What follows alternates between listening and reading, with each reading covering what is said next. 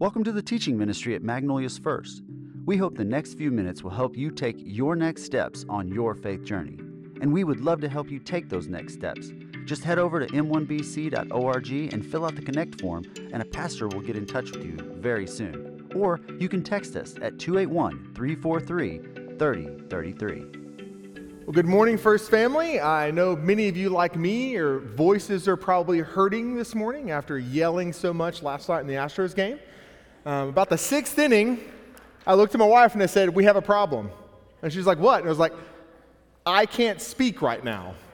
My throat is hurting really badly. What do I do?" And so I went to do all the remedies and gargled salt water and, do some of those things. But yeah, I was screaming. I was like, I just need to calm down, stop yelling.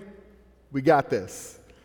But I hope everyone is having a good morning, or was, because I'm about to offend everyone in here, and you're going to be very mad at me.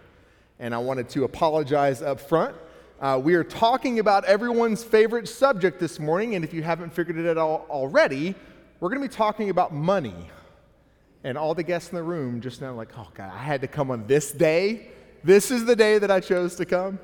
I was joking with Pastor Ed when I was preparing this message. I was like, I feel like you left this week on purpose just so I had to preach on money. And we joked about that a little bit. But in all honesty, this is going to be a hard message to hear.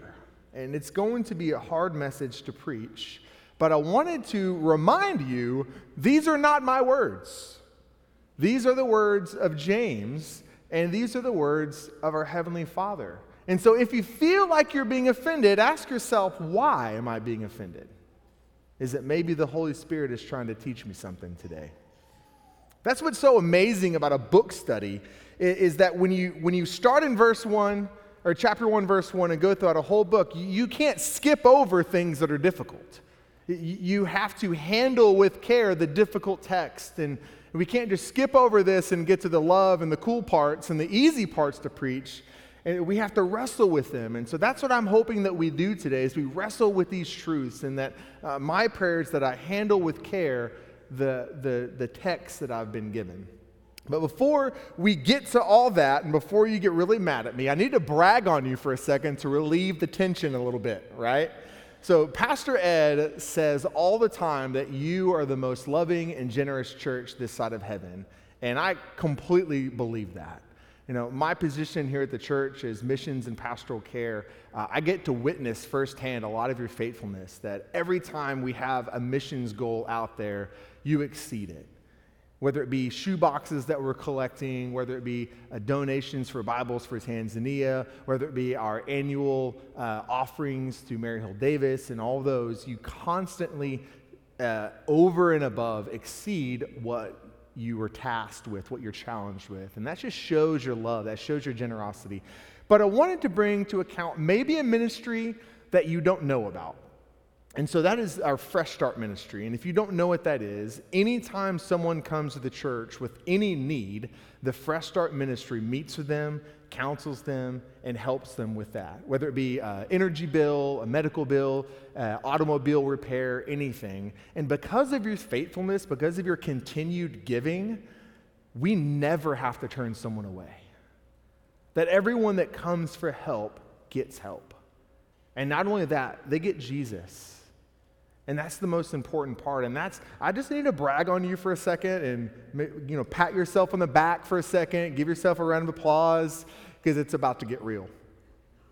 So, for today's message, we're talking about money, but I want to kind of look at it from a different perspective. And what I mean by that is I think that James is actually talking about more than just money. And we'll kind of understand that as we go throughout the rest of this text. And he's just using money as like the lens or the context at which we look at this topic. And so that leads me to my big idea for the day. And if you don't hear anything else today, I want you to walk out of here being able to know this statement. Everything we have comes from God. Everything that you have right now comes from God and has been entrusted to you. Yes, that includes your money, but it's so much more than that. It includes your time, your energy, your families, the jobs that you have, the homes that you live in, the neighbors that God has put next to you. Everything you have has been entrusted to you by God. And I think sometimes we forget that. We think that we're the ones that have earned the things that we have, and it's up to us what we do with them. But I think that what James is trying to do today, and the camera guy is probably going crazy right now because I move a lot. I just see myself there and it's like boop, boop, boop, boop. So I'm just excited. I'm excited this morning because the truth is that James is going to force us to look at ourselves in the mirror and answer two really important questions. What do I value most? And what am I doing with what I have? What do I value most and what am I doing with what I have? And so before we get into our main text today, I want to go back for a second. I want to remind everyone of the author of the book of James and the audience of the book of James. So look quickly with me on the screen. James chapter 1, verse 1. It says, "This letter is from James, a slave of God and the Lord Jesus Christ. I am writing to the 12 tribes, Jewish believers scattered abroad. Greetings." So I wanted to go back and give us some context because I think when we're in a long series like this, we can kind of lose track of where we're at, right? We can lose track of who's the audience, okay, who's the author. And so the author is James, and he calls himself the half-brother of Jesus, but more importantly, he says, I am a slave to God and to the Lord Jesus Christ. So right off the bat, James is not bragging about his status. I'm going to say this right now. If I was writing a letter to you and I was the brother of Jesus, I would be bragging about that. Like, well, I'm the brother of Jesus. Obviously, you have to listen to me because of who I am and what I've done and what I've accomplished. But he doesn't. He actually says, I am a slave. Jesus, God, they're my master, and I am their servant. That's important. And then secondly, who is the audience? It's the 12 tribes, the Jewish believers that are scattered abroad. And it's so interesting because whenever I was younger in my faith, I was like, why were they scattered? And so if you do any kind of research, you find out very quickly that they are scattered because of intense persecution. The Roman government is literally burning them at the stake, crucifying them upside down and torturing them because of what they believe in. And so, out of fear, they're scattered. And that's very important because right off the bat, we understand that the book of James is written to a people that are living in places that are not their own. They're living with people that are not their own. They're living in cultural contexts that they're not used to. They're living in places with different moral standards and different moral values. And so I believe that the book of James as a whole is really trying to tell us one central thing. Be different from the world around us. And when he's talking to the Jewish believers, he's telling them, hey, I know you're in places that are not your home. Be different than them. Be different than them. Because the truth is that we're supposed to be different from the world. Every one of us, if you call yourself a Christ follower, you are supposed to be different than the world. But so often, we find ourselves acting and reacting just like them. We find ourselves in circumstances and acting just like an unbelieving, lost person that doesn't know God. And we're supposed to be different, but we find ourselves doing the exact same things as everyone else. And so I believe that James is trying to get us to understand something very important. He's saying, guys, knock it off. Be different than everyone else. That is what is so powerful about the book of James, is that, yes, it wasn't written to us. We're not the audience, but I believe that it was written for us. And there are some very practical truths that we can apply to our lives and say, okay, I'm supposed to do this. I'm supposed to not do that, but for what purpose? So the world will see that I'm different and want what I have. So that we'll have an opportunity to show them the gospel. So real quickly, as we go into our text today, I'm just to let you know, James is not going to pull any punches. And he's going to say some things that are going to be hard to hear. Let them be hard. Wrestle with them. Look at yourself in the mirror and let these words challenge you. James chapter 5, verse 1. It says, "Look here, you rich people. Weep and groan with anguish because of all the terrible troubles ahead of you. Your wealth is rotting away, and your fine clothes are moth-eaten rags. Your gold and silver are corroded. The very wealth you were counting on will eat away at your flesh like fire. This corroded treasure you have hoarded will testify against you on the day of judgment." Okay, everyone, take a deep breath. I get it. That's difficult to hear. And it's just some hard truths. But he's not pulling any punches. But I think it's so important to understand what he's saying here. He is telling us, guys, you can't count on money. Because it will fade away. It will rust. It will rot. And in fact, even more so than that, for those that have stored up your treasures on earth, so to speak, it will testify against what you didn't do with it. It'll testify against what you didn't use your money for, and that is to build up the kingdom of God. So I just want you to, just for a second, because I know I feel it from some of you all in this room, you're maybe thinking, this message isn't for me because I'm not rich. This is for my neighbor. I really wish so-and-so was here to hear this.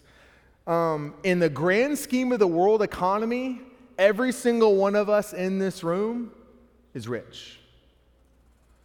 There are people in this world that are living on like less than 50 cents a day. It's said that if you chose the clothes that you're wearing today, then you're considered rich. I know for some of you husbands, maybe your wives dressed you, it still counts. It still counts. And if you chose which car you wanted to drive to church today, you're considered loaded, right? So don't just say, well, this message isn't for me. Because remember, the context is money, but James is talking about so much more. I want to turn the page a little bit and start getting, I've been teasing it a little bit, so let's get into it now. Matthew chapter 6, verses 19, when Jesus talks about money, we kind of discover what's really going on here. It says, "Don't store up your treasures here on earth, where moths eat them and rust destroys them, and where thieves break in and steal. Store up your treasures in heaven, where moths and rust cannot destroy, and thieves do not break in and steal." Verse 21, look at this. This is huge. "Wherever your treasure is, there the desires of your heart will be also." Now, I don't think it's a coincidence that Jesus and James talk almost identical about money. And they're pointing to a very important truth. Number one, our money will not last. Earthly money will not last. Just look at the Egyptians and their temples and all of their luxury that they lived in. All of that money and all those possessions and all those things are still there, and they're dead. They took none of it with them. It's all moth-eaten. It's all destroyed. It's all corroded. It's all pretty much useless at this point. And then secondly, what we value most is what we spend our time on, what we spend our energy on, what we spend our resources on. It says, where your treasure is, there are the desires of your heart. They're trying to get us to understand that money can make us comfortable and solve many problems, but it's a terrible God.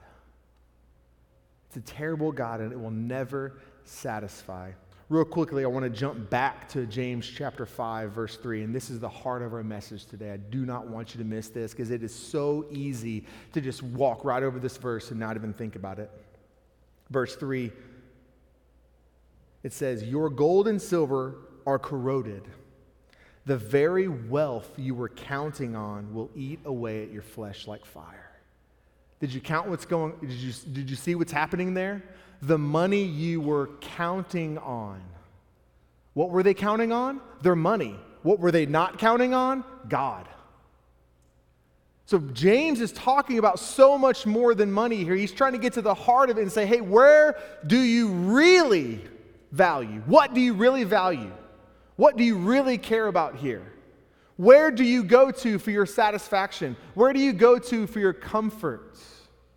Where do you go to when everything is messed up in your life and nothing is going the way you thought it would go? Because if it's anything other than God, it's idolatry, and it's sinful, and it's wrong, and it needs to change. That is what is going on here. Money is our context, but God and I want you to get to the heart of the issue. The heart of the issue. Let's go continue our text in James chapter 5, verse 4. It says, "For listen, hear the cries of the field workers whom you have cheated of their pay. The cries of those who harvest your fields have reached the ears of the Lord of heaven's armies. You have spent your years on earth in luxury, satisfying your every desire. You have fattened yourself for the day of slaughter. You have condemned and killed innocent people who did not resist you." These are harsh words. These are harsh words to hear. And James is continuing his assault on the believers that are scattered. And he's saying, guys, you're acting just like the world. You're living just like the world. You're doing exactly what the world does. You're valuing exactly what the world does. And it wasn't enough that you have stored up these treasures on earth. It's not enough that you're looking to them for your satisfaction. Not only that, you've cheated and killed to gain more wealth. You value earthly things more than you value the Father. More than you value the Father. I want you to think about this for a second. So we have to understand the audience and the context. They're scattered, right? They're not in Jerusalem anymore. They're not living with people that grew up with the same values and the same traditions and the same morals. They're scattered all over the world. And probably, more than likely, they're beginning to adopt the customs of the cultures they're living in. They're beginning to value the things that the rest of the people that they're with value. And I believe that James is writing this letter to them and ultimately to us today because we are living in a place that is not our home. This earth is not our home. I don't know if you know that, but we're just kind of passing through. And ultimately, when we get to heaven, that will be our home. We are surrounded by people that value things differently than us, that have different standards and different morals than us. And we're called to be different than them for the sake of the gospel. And so James is saying, guys, knock it off. Be different. You are supposed to be the ones that show Christ to the world, not act just like the world. Be different. In our culture, we've heard the concept of money is power, or money is influence, and whoever has the most money has the most power and has the most influence. But there's a little short story in the Gospel of Mark that flips that whole concept on its head. It's a story of the widow's mite, and I want to turn there very quickly because I think it's extremely important. Mark chapter 12, verse 41. It says, Jesus sat down near the collection box in the temple and watched as the crowds dropped in their money. I think this is why I relate to Jesus so much, because he was a people watcher. I'm a people watcher, you know? People do some weird stuff when you don't know that you're being watched. So just remember that. So Jesus is sitting here, he's people watching, people putting money in the offering at the temple. He says, many rich people put in large amounts. Then a poor widow came and dropped in 2 small coins, or the widow's mite, as it's called. Jesus called his disciples to him and said, I tell you the truth, this poor widow has given more than all of the others who are making contributions. For they gave a tiny part of their surplus, but she, poor as she is, gave everything she had to live on. So when you look at this story on the surface, the widow did not give more money. She gave a very, very little amount. But I think that Jesus gathers his disciples around because he wants to teach them something very important. And that truth is that things work differently in God's kingdom. Things work differently in God's kingdom. I think what he's trying to say is that God is more concerned with our hearts than he is with our money. God is more concerned with why we're giving, not the amount that we're giving. So she gave everything she had in knowing that she would be taken care of. I believe that the book of James is trying to tell us we're supposed to be different than the world. It's not all about money, it's about our heart. It's about our heart. So I want you to think about something for a second. Maybe ask yourself this as you're sitting here. What are you leveraging your resources for? What are you leveraging your time, your energy, your spiritual gifts, your jobs, your families? What are you leveraging those things for? You have been entrusted with everything you have. What are you doing with that? Are you using them to build up your own kingdom? Are you using them to acquire more money, more power, more influence? Or are you using them to build up God's kingdom? It's a tough question. And it's very easy to get stuck in building up your own kingdom. And that's what I think is so important about texts like this, because it forces us to be like, you know what? I do value money more than I value God. I do value my time and my energy more than I value God. It's time to change that. This whole story, this whole concept, it reminds me of the parable of the talents in Matthew chapter 25. And so let's pick up in verse 14. It says, again, the kingdom of heaven can be illustrated by the story of a man going on a long trip. He called together his servants and entrusted his money to them while he was gone. He gave 5 bags of silver to one, he gave 2 bags of silver to another, and 1 bag of silver to the last. Dividing it in proportion to their abilities, he then left on his trip. So did y'all catch what just happened there? Whose money was it? It was the master's money. And he entrusted it to the 3 servants. And he entrusted it to them in proportion to the abilities that they had. See, a lot of times you read the stories like, well, I mean, the guy with 5 bags of silver, he had more ability than the guy with 1 bag. Yeah, he did. But it doesn't mean that the guy with 1 bag of silver is off the hook. He had abilities to steward and use the resources of the master appropriately, and he chose not to. He chose not to. They all had abilities. They were all entrusted with the master's money. And so as we advance in the story, we see that the servant with 5 bags doubled it, and the servant with 2 bags doubled it. And when the master came home from the trip, he looked at them and said, I'm pleased. You leveraged your resources that I gave you well, and you increased my money. But when he comes to the servant who had 1 bag, he's angry. Let's look at verse 24. It says, then the servant with 1 bag of silver came and said, Master, I knew you were a harsh man, harvesting crops you didn't plant and gathering crops you didn't cultivate. I was afraid I would lose your money, so I hid it in the earth. Look, here's your money back.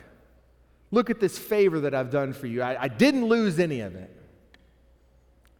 But the master replied, you wicked and lazy servant.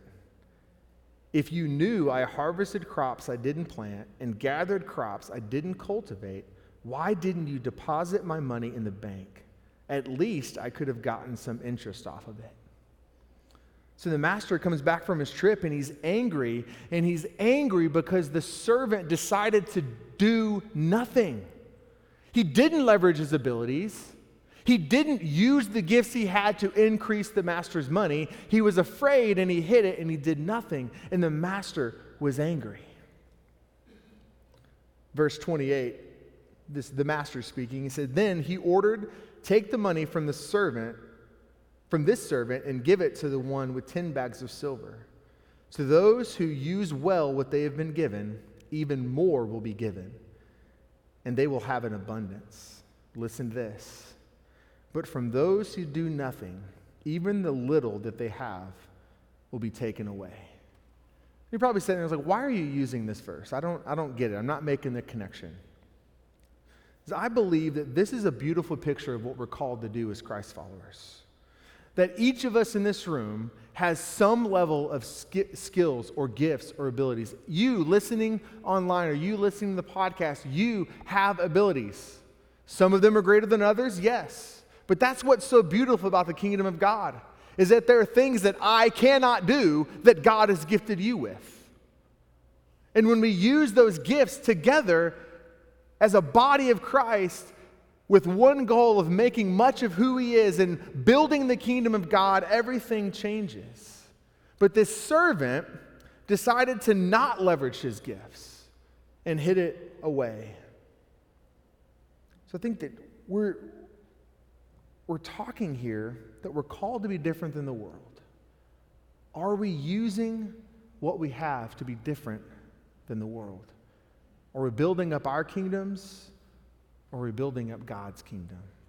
So I think when we have the perspective that everything we have is God's, it changes how we live. It changes what we do with what we have. It changes how we use the gifts and abilities that we have.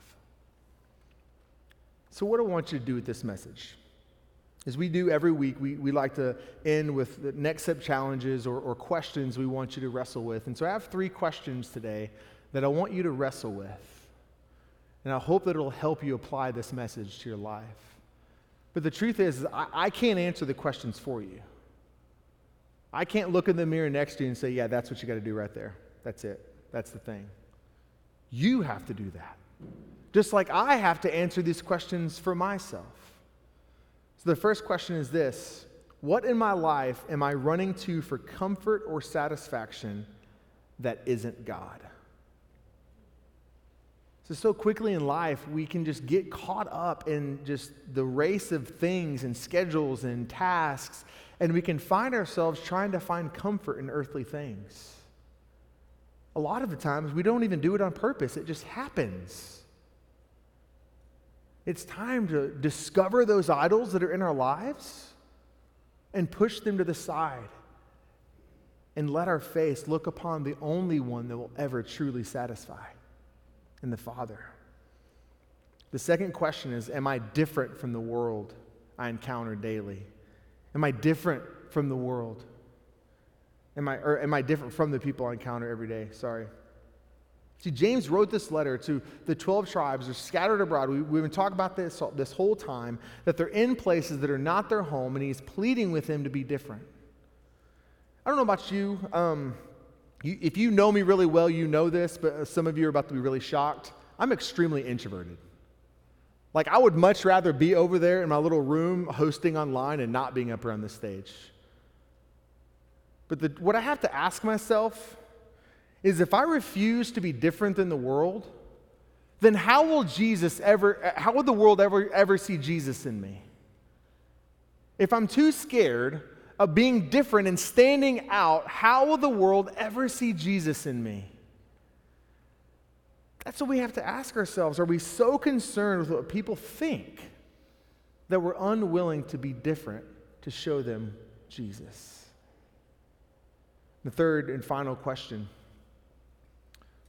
what are you doing with what you've been given? What are you doing with what you've been given? This is where the rubber meets the road, and this is where we have to be really honest with ourselves and say, am I using everything I have to bring glory to God? Am I using all of my resources? And am I leveraging the things that I've been given for the Master? See, don't get caught up in what the world says to value. Don't get caught up in what everyone else is doing and everyone else trying to build up their own kingdom, because it's all they have. We as Christ followers have so much more than this earth. And we can show them that there is so much more than this earth. That we were made for a kingdom. We were made for a king. Everything on this earth will fade. It will rust. It will decay. And we'll bring none of it with us. None of it with us.